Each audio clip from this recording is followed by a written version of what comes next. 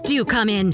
You are most graciously welcome to Tens on Tens, a girl talk comedy podcast in which two tens make top 10 lists about whatever they choose and shoot the shit, as it were. So procure the libation of your choice and, pardon my candor, sit down, shut up, and listen.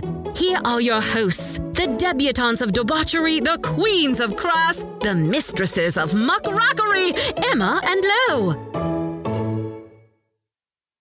All right. Hi, Tens. Welcome back. It's Emma, if you didn't know by now. I'm so excited to have you here with us today, just because today's kind of a bit of a special episode. And I've been excited to bring it to you for a while now. It's kind of been in the works for a few weeks. We love making top 10 lists for you every week. But today, I kind of wanted to expand on the idea of tens on tens a bit. So if you don't mind, we're going to kind of deviate from our normal list structure, even though it's kind of what we've been going for. But I do want to talk about why we kind of call ourselves Tens on Tens. So I'm excited to share our guest with you today. But before we introduce her, I thought it would be a good idea to kind of talk about the name, just because, you know, we've been doing the show for about a year and a half, and we haven't really gone into it. So I think it would be a great opportunity to kind of discuss it. So our show is called Tens on Tens because we like to make top 10 lists, obviously. And we, as well as all of our guests and all of our listeners, happen to be complete tens on the scale of attractiveness. But, you know, we know it's so much more than that. The 1 to 10 scale was originally designed by men to communicate a woman's attractiveness to one another. You know, it's simple, silly, stupid, and ultimately a little sexist. You know, now, of course, this scale has been used to describe men as well, but we definitely know that it wasn't created for them. So why do we use such a sexist moniker to refer to ourselves? I don't know about you, but I find a lot of power in reclaiming a concept that was originally created to downplay a woman's self-worth. After all, we are brought up to value our appearance over all else. So being a 10 is the ultimate goal women should strive for, right? Now, you and I know that women are so much more, and each and every one of them is full of unique, interesting qualities that make them brave, kind, smart, driven, and so many more things that I could spend all day talking about. But frankly, if we add all of our fantastic qualities up, they'd equal something that was just way higher than 10. So calling ourselves a 10 is even an understatement. But in my eyes, it's safe to say that bare minimum, everyone is a 10 if they let their best self shine. Now, here's the thing. If I had to pick a metaphor for the female experience that reflects this concept, I'd want to talk about underwear. And I know that that sounds weird, but please hear me out, okay? I promise I have a point.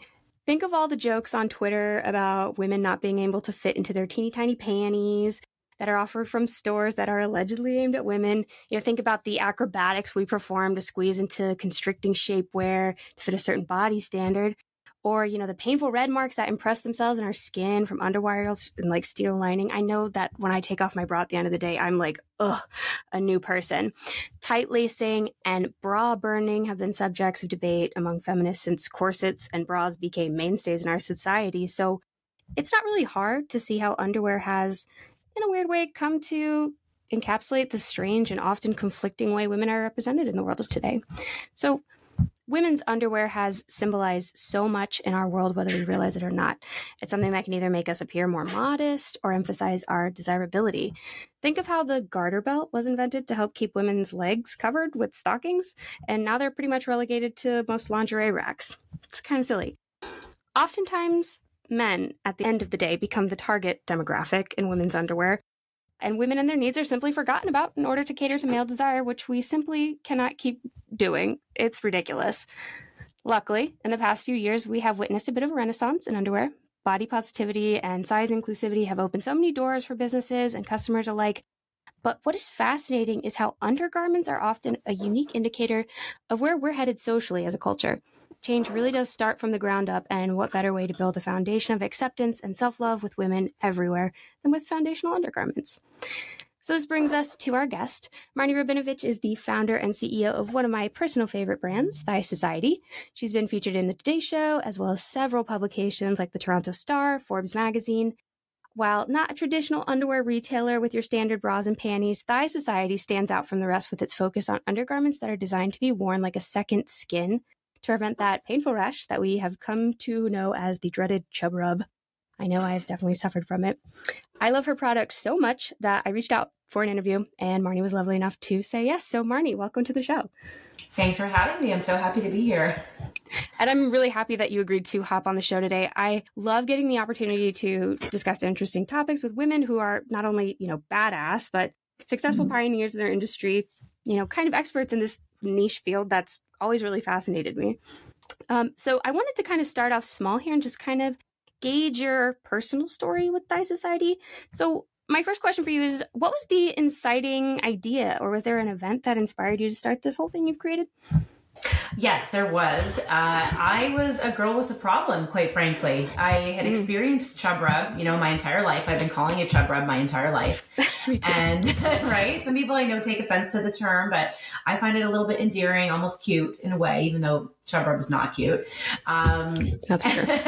And I knew, first of all, I knew that chub rub had nothing to do with my weight because I had had a history of disordered eating, and my weight fluctuated quite a bit between a size 6 and up to a size 14. And no matter what my size was, my thighs would always touch no matter what. And my skin is sensitive. So whenever there was heat or moisture or friction present, I would get a rash. So I knew that I was not that girl who could go bare-legged with skirts and dresses in the spring and summer. And so I had a drawer full of a couple of really old bike shorts that I would wear always underneath all of my skirts and dresses. And they were usually black, right? Like black, spandex, sometimes shiny, very not breathable.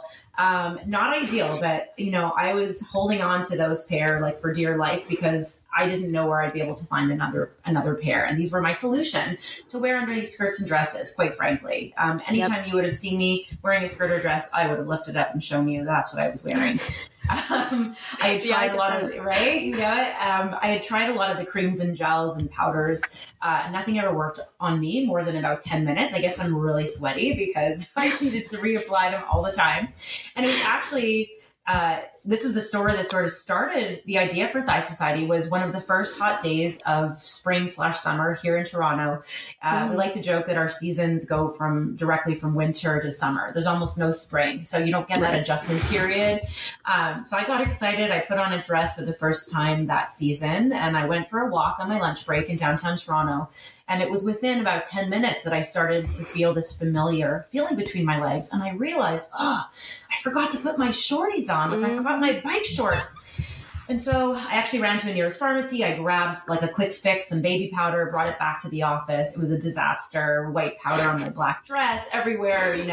I was shaking my fists in the air, literally, like there has to be a better way. And so that summer set me on a quest to find basically a pair of long leg boxer brief underwear for women. That was my goal. My goal wasn't to start a business. It was, let me see what I can find, because surely there should have been some progress in undergarments since I last bought these bike shorts. And surely I should be able to find a comfortable long leg boxer brief that's going to meet all my needs.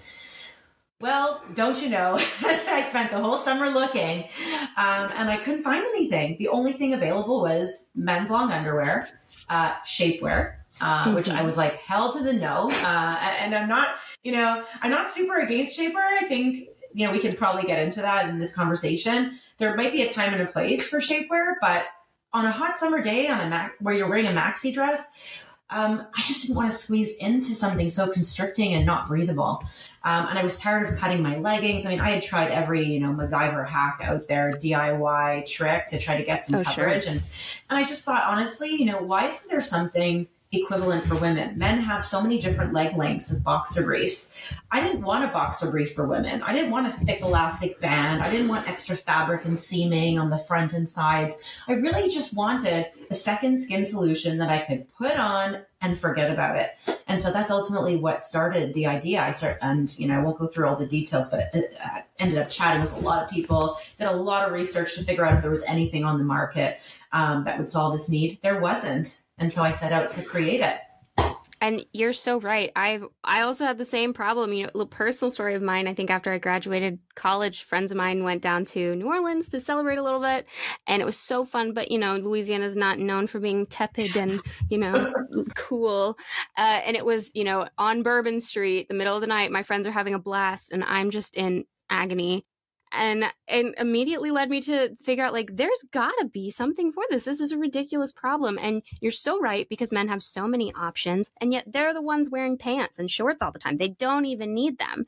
And that's silly. So I can't stress how much buying your shorts changed my life. And I don't like to talk about, products that I don't use, especially on a podcast. Everyone thinks it's, you must be, doing an ad for them.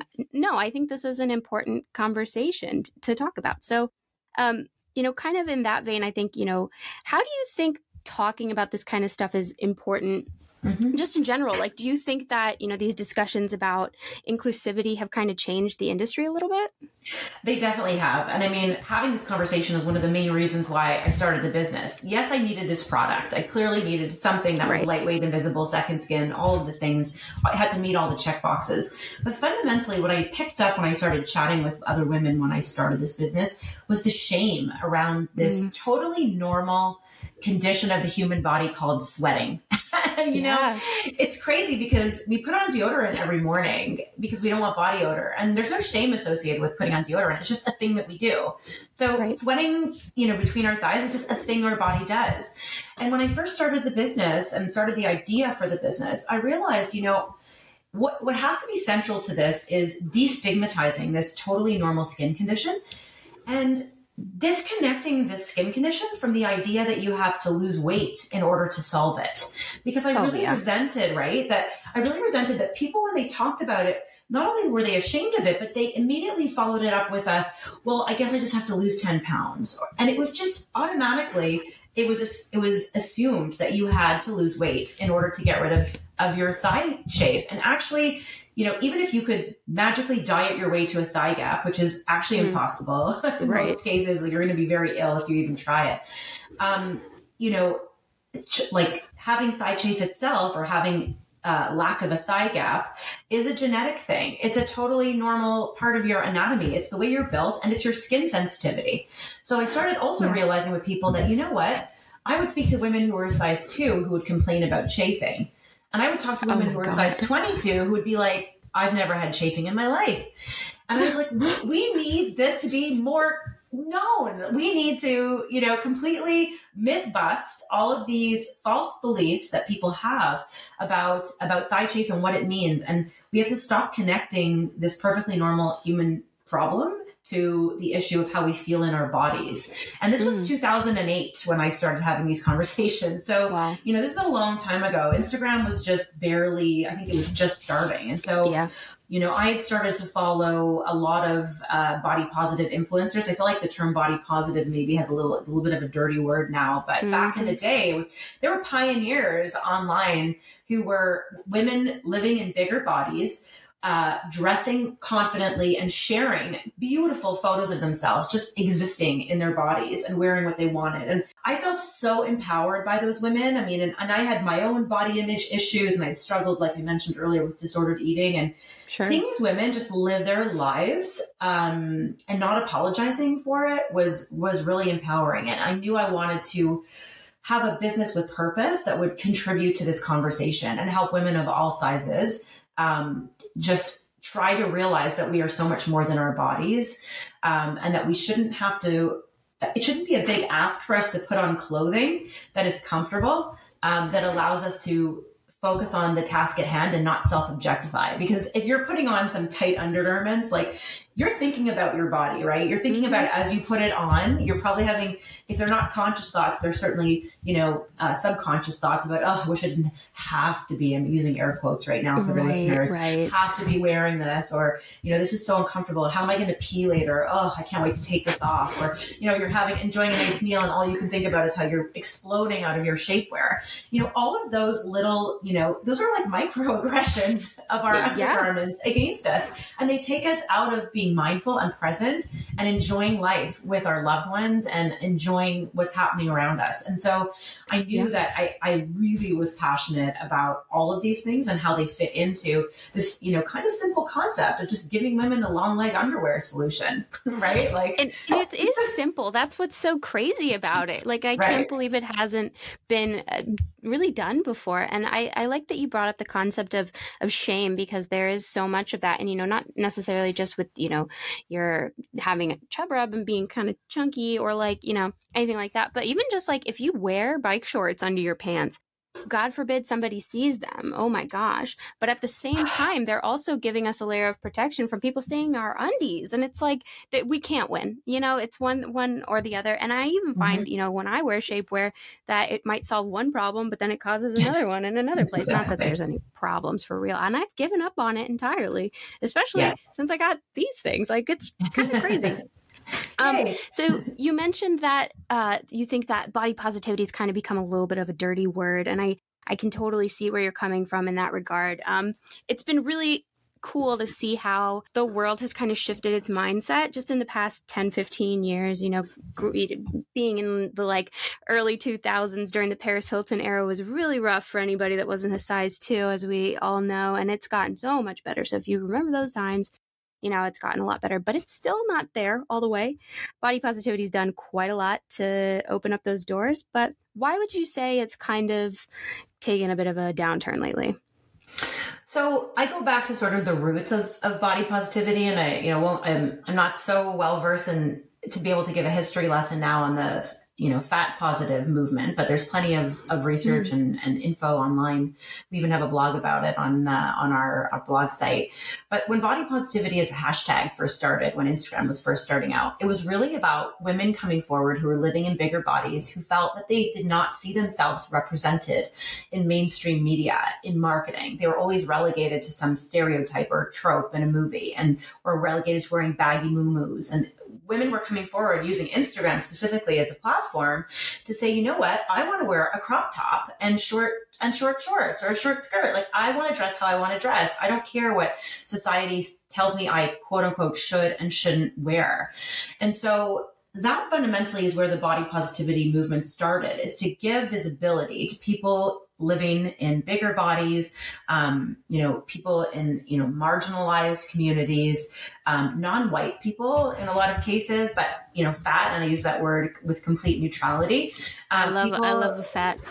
Right? Just like that was the point. And I think over time, the movement has kind of been embraced. The positive side is the movement's been embraced by many women, sometimes maybe unfortunately skewed towards thinner white women who are, complaining about some skin rolls. But the issue is that women, myself included, if I have a bad body image day, I can dress myself in a way that no one in society is going to judge me for my body. I have a very socially acceptable body.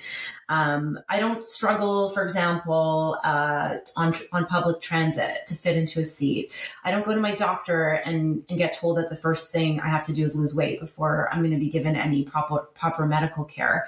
And so I think that, as women, given that all women are targeted from, for diet culture, it's a great thing if we have more voices in this space calling out diet culture and having this feeling of body positivity. I prefer body neutrality and other terms, but I also feel like if women are going, and women identifying people are going to sort of jump on the train of body positivity and body neutrality, we also have to check our anti-fat biases, because this is where the movement started. And so the movement has now helped so many women of all different sizes, but there are so many women living in larger bodies that face discrimination, right? Still to this day. And they can't just cover that up with some shapewear or, or control control top leggings and walk out the door. So I think it's like, that's sort of where it's not a struggle. I think it's great because we could all use more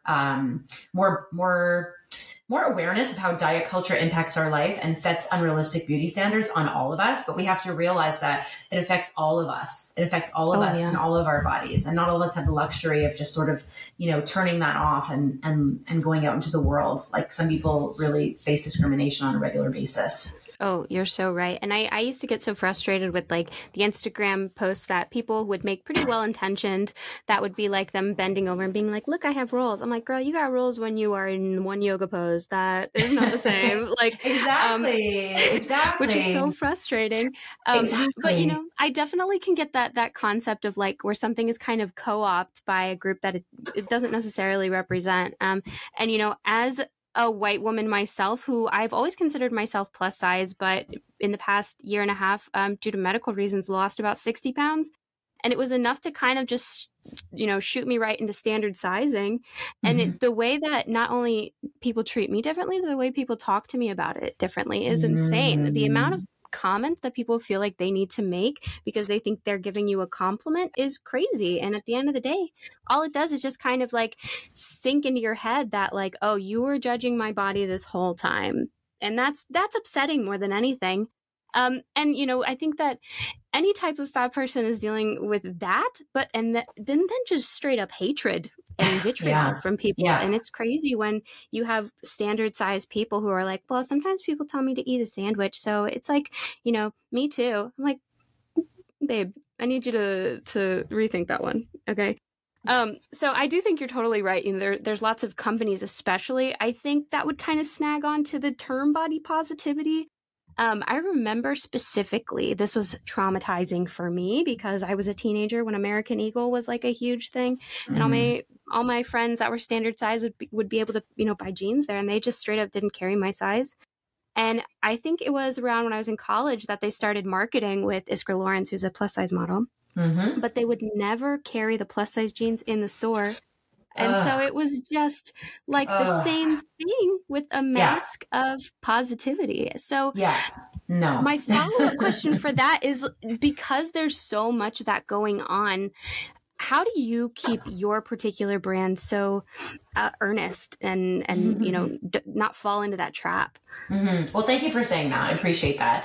And I should have hit on it earlier. When I first started, I did mention how I really resented the fact that there was this automatic assumption that thigh chafe affected only plus size people. And I knew this not to be true from myself and from, my research with friends and family. So I set out, how do we keep it earnest? I mean, we've been size inclusive from the beginning. When we started, we were going up to a 2X back in 2009. And that was because when you're starting out and you've got to manufacture inventory, you've got to figure out, cost of inventory, and you have to make how many colors are you going to do and then how many sizes. And so very quickly the costs add up, and we're a bootstrapped company. So I've been, and we still are 13, 14 years later.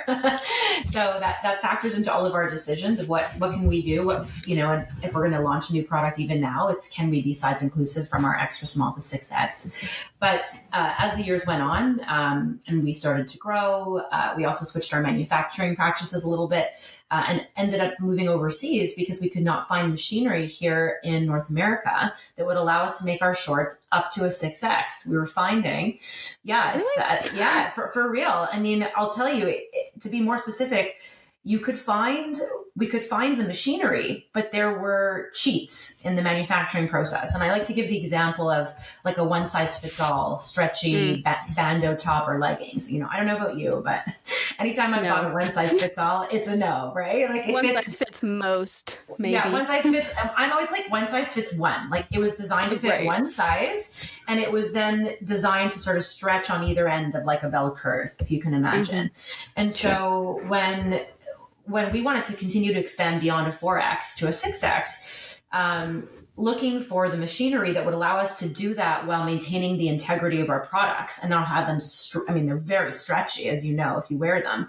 But, we didn't want someone feeling like they had to squeeze inside one of them, and we didn't inside the garments. And we also didn't want to compromise the fit overall. And so, but with our seamless knitting manufacturing process, we actually have one cylinder size of our machine. I'm getting really technical here. I'm going to try to dial it back. I want to know everything. It's fascinating. We have one cylinder size, like per size. So some companies who make our size range, who might offer, for example, a much less expensive products, cheaper made, cheaper yarns, might be using 3 cylinder sizes to produce a size range that is 6 sizes of a range. We have 7 cylinder sizes for 7 machines, meaning we're not trying to squeeze a 5X woman into a machine that's intended to make a small medium. And so that was a deliberate decision on my part, and my design team's part. We also don't grade our garments traditionally on like a Judy model. We don't use a small medium as our baseline. We grade for plus sizes. So it's all of these little things that one can do in the manufacturing process to ensure that you're taking your customer into account, no matter what size she is. I mean, I'm answering this question in the context of size inclusivity. Sure. And I can't control what other brands do, but I know that I like to run my brand very ethically and I have integrity. And so, and if I were that customer shopping, regardless of what end of the spectrum I was on size wise, I want to buy a garment that was made to fit my body, not that I am trying to squeeze into because it was made to fit, you know, people who are 80% in another size range. Sure. And so from a product perspective, that's how we've managed it. And then we've also made it a point to showcase and have from the beginning diverse models on our website. That's a place to start, you know? I love that. I love that. I didn't realize it was so revolutionary back in 2009. You know, it was a photographer. Yeah, we've been doing this for a long time, right? Good I mean, for and this you. was I had no idea. That's spectacular. We always just felt it was the right thing to do because if you put yourself in the shoes of being a customer, don't you want to see yourself represented online? And I mean, this was, in fairness, this was back when the internet was obviously still a thing. It was, sorry, not still a thing. It's still a thing. It was still a baby. It was still a baby. Amazon was still a baby, you know. Mm-hmm. I got met with a lot of skepticism when I started. Like, are people really going to buy underwear online? Like, don't they need to feel that in the store? I mean, look at it now. Right? We buy it. What don't we buy online, right? Right. But Foundation. Right, exactly. That's the only thing you need to go in that, or you buy a few. You buy a few and see what matches. Mm-hmm. So yeah, it's really being size inclusive is baked into the brand and has been since I was the only employee since day one. And that's because it's important to me because I'm putting, you know, myself as the face of the brand out there. And I genuinely care about the solution that this product offers our customers. I genuinely sympathize and empathize because I was customer number one for these products.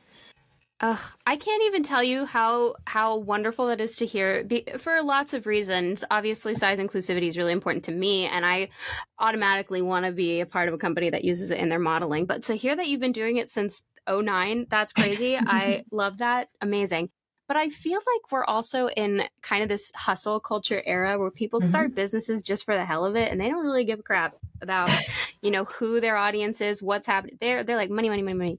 And, you know, lots and lots of things as we keep going and as, you know, the economy is getting really kind of rough, especially down here in the U.S., you know, people cut corners. People don't care. Sustainability is really not important to a lot of people. And that's a huge other problem we talk about. But I think that at the end of the day, the best advertising is just having a good product and giving a crap. And people don't seem to do that. So I have a lot of respect for that. I think that that's spectacular. My next question for you is kind of related to that. We're shifting gears here a little bit, but chub rub or thigh chafing or whatever you want to call it seems like, you know, it's a very common problem. Why do you think it's been so ignored up till this point? I think it had been ignored for years and years because the prevailing solution that was expected by big brands was that, well, it's a niche issue. I don't think it was believed to be a huge problem. And the solution was there's shapewear. I mean, you want your long leg underwear, wear shapewear. I mean, you get a 2-for-1. You'll get the leg coverage and then you'll get slimmed. And isn't that what every woman wants? To be slimmed and shrunk and made to feel smaller? I think, you know, in a very simplistic explanation, I could say that. I think also in the world, it's much easier to start a business, and it has been in the last 10 years than it was 20 or 30 years ago with the advent of online shopping. So when a lot of very big brands are holding, you know, most of the brand power in the marketplace, sometimes these quote unquote niche products aren't worth it for them to go out and test the market because it's just not, if the perception is that this is a niche product and not a lot of people are going to buy this, if we're doing well with the products we already sell, why would we even try to go into that, you know, that realm? Isn't that funny? I mean, to consider something like that niche seems so silly. It's almost like, you know, how women are. One time I was called a minority for being a woman, and I was like, are you stupid? That's ridiculous. So it's stuff like that where like stuff gets overlooked because we don't necessarily put those thoughts forward. And obviously not just women experience this stuff, but it is mostly women because we're just naturally a little bit, you know, a little bit fatter because we got a little bit of stuff going on and that's all good. But I wanted to kind of, I guess my phrasing is a little not specific here. So let me kind of narrow it down a little bit. Okay. It seems like while a lot of stuff is designed for women, I kind of mentioned this in the intro originally, right? Yeah. It tends to shift. The audience tends to shift, and it becomes a lot about the men. And so we have lots and lots of underwear companies, and I'm sure people have seen like the downfall of Victoria's Secret. That's kind of been a big major talking point lately. Like, how do you think that that's going to, I guess, change in the next few years? Do you anticipate a huge shift, or is it people getting fed up with it because body positivity is getting, there's a whole lot of layers to it, I guess. There's so many layers. Yeah, no, there's so many layers. I think the advent of social media has helped propel conversations about what women want in their clothing and how women want to feel forward a lot faster than when we didn't have social media. Because anybody can become an influencer now. Anyone can get a following on TikTok. I mean, I'm making it sound so easy. It's not. Content creation is very difficult. I respect people that do it. But I think, brands didn't always necessarily have that direct feedback channel to their customers back in the 60s, the 70s, the 80s, right? 90s. So they had to rely on, purchase data and maybe some like old school mechanisms of getting feedback from customers. Now we get feedback from customers in real time on the daily, right? We get them from our, inbound from our email, from our socials. We know what our customers are thinking about our products, and we're all users of social media. So my team and I all see what's trending, what people are talking about. So I think it'll be interesting. I think over time that and in the last decade for sure, brands have been forced to adapt. I mean, look at Victoria's Secret. COVID also interfered with a lot of this. So we always have to sort of caveat that, right? 2 years plus of not doing a lot of things. But I mean, Victoria's Secret took the heat for their non-inclusivity of sizes, their runways being non-inclusive, because the people rose, right? Like you had the songs like, I forget the name now, but it's Victoria's Secret's in this. Jax, I think, is her name. I know the one. Right? Yeah, well, it talks about how the CEO is totally a dude. Yeah, right? And I used to have this conversation with friends. They're like, are all the big brands out there run by like a bunch of men in a boardroom who are guessing and trying to anticipate what women want? And I mean, a lot of the reality is, a lot of times they were, a lot of times they weren't. I mean, Spanx was founded by a woman, a very, very arguably the world's most successful woman, who built an entire empire. On the premise that women need to squeeze and contort their bodies into undergarments in order to feel better about themselves. So we can ask ourselves that. And I can debate both sides of the coin, right? Like, it's not that shapewear is inherently bad. If shapewear gives someone confidence and allows them to feel comfortable, shapewear is not always for body slimming. A lot of people wear shapewear for compression because they've got, conditions that allow them to, or require them to need that. But I think it's really more about all of us sort of waking up to asking the question of why. Why do we want to put this garment on? Are we looking for it to make us feel a certain way? And what are we looking for it to make us feel? And why? Right? And the more that we can become more, I think, self-aware of our intentions behind what we're doing, the more we can be, I guess, empowered to make our own choices. Right? Yeah. And I guess the frustration that a lot of people feel is when you go into places like a Victoria's Secret, for example, not, we're not trying to just pick on them because they have gotten a lot better. But, sure. If you want like a t-shirt bra, or a push-up bra, or like strapless bra, or whatever, and you go in there, and then you are just bombarded with like bombshell, push-up, like lace extraordinaire. Right. Like everything has to be so in your face about it. And I was thinking about it the other day because it's like, we're sacrificing a lot of like utility, which is what these things were designed for, to do what exactly, And it's our underwear. Not many people are seeing it. In February, there was actually some discourse going around talking about the pink tax, which has been talked about for a while. Yeah. But in the US, women's underwear is actually taxed at 3.5 higher percent rate than men's underwear, which is so stupid. And it's not in Canada, which is, I'm happy for you guys. That's great if they're worth going down here. So I'm thinking, like, what possible justification could there be? Are we as a society viewing them as like a luxury item? That seems ridiculous, It does seem ridiculous. Oh my God. I mean, I comment now that I see a lot of, I'll use a parallel example. I see the advent, the advent of some underwear companies copying what Thigh Society has done. And we were the first size inclusive long leg underwear for women that wasn't shapewear, period, full stop. The only underwear that was made at the time when I started was exclusively for size 18 plus, and it was not performance underwear. It was like a cotton granny panty that was, going to absorb moisture, encourage chafe actually, because you don't want that moisture staying against your skin. And it was like, why would you even suggest that someone who was a size 6 would need those underwear? Anyways, I digress. What I was saying is I feel that I've seen some competitors start to embrace the chafing messaging with essentially a silhouette of a men's boxer brief that is pink or floral or right. And it's like, let's wear the and it's like, okay, cool. Like also, sure, why shouldn't women have that same silhouette of underwear? And if it is a performance underwear and it's made of high quality material and a fair factory and all the good stuff like that, then sure, price it how you want. That's a business decision.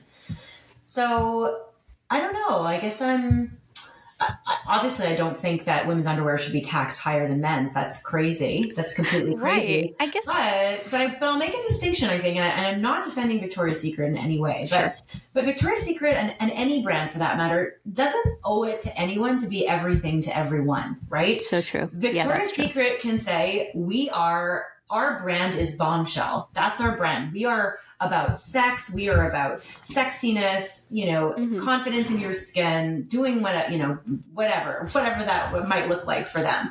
And they could make a business decision to stop their sizing at a 2X, for example.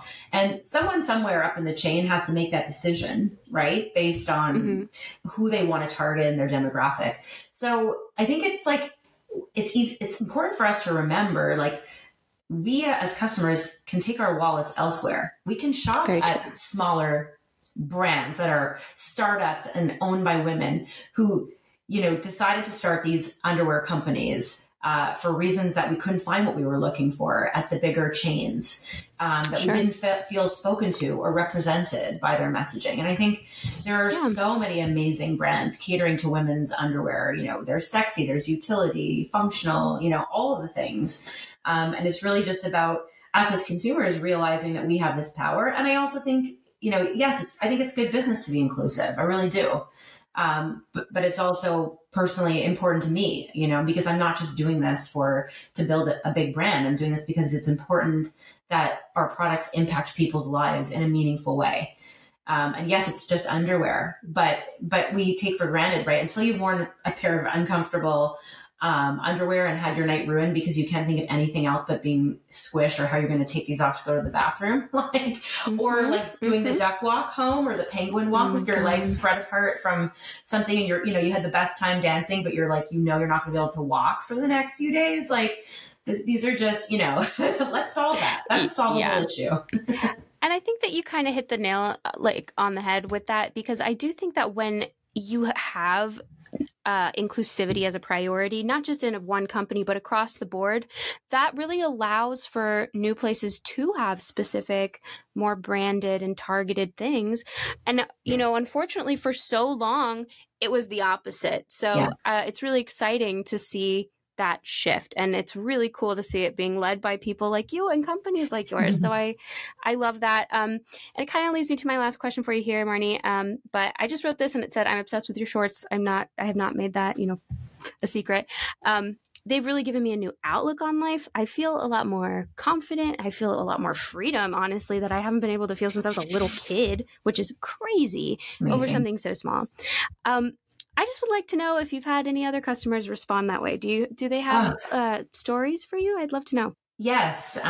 Yes. And it's honestly those stories that keeps me going on the tough days, because it is really tough to run a business. Yeah. But it's when we get feedback that says, these have changed my life, these are amazing. I mean, I have so many stories. I can think of sort of non-traditional use cases. So I started the business because I thought chafe, and this was my main solution, but our shorts are offering people wardrobe freedom for so many other reasons.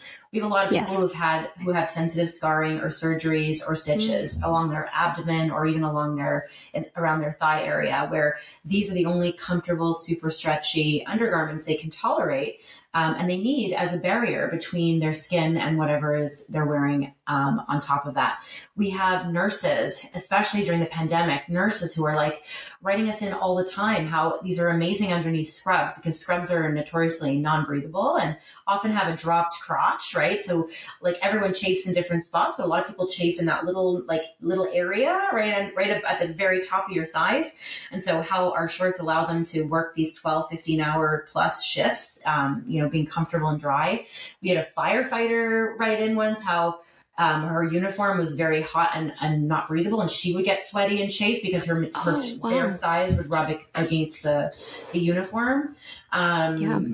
Teachers who are teaching young kids like kindergarten who need to bend down and be on the ground in class, and they're wearing our underwear as modesty shorts that are super comfortable. So, I taught middle school. I know all about that. 14-year-old boys. Yeah, exactly. And I have friends whose like preteen and teenage daughters even wear the shorts when they, they want long underwear that doesn't leave any lines underneath their skirts and dresses. And you're certainly, they're 12. I'm not going to put shapewear on. I'm sorry. Right. Yeah, that you're so right. And isn't it just absolutely crazy that it's just something as simple, not really thought about, and it just is important, and it is a real reflection of just real world stuff. And I think when women are inspired, engaged, and encouraged to succeed, then the world does better. And it really can start with something as simple as that. And I love to highlight that kind of stuff on this show. So I just wanted to say thank you so much for coming on. You've been amazing and insightful, and I would love to have you back anytime soon. But I am just, I can't tell you how much I love your stuff. And like I said, I don't love to talk about products on the show I don't use myself. And when I thought about thinking of, what kind of, strong woman could I reach out to for this kind of thing? Your company was definitely the first one I thought of. So thank you so much. Amazing. It's an honor to be here and talk about it. So thanks for having me. Yeah, you're welcome. With that, Tens, we're going to go ahead and wrap this up for you. A little bit of a shorter episode today, but you will always have more from us and hopefully from Marnie in the future. If you want to go check out Thigh Society, check them out. They're online and they're fantastic, as you have probably heard on the show. I will talk to y'all later. Love you. Bye. It has been so lovely having you in for our little tete-a-tete.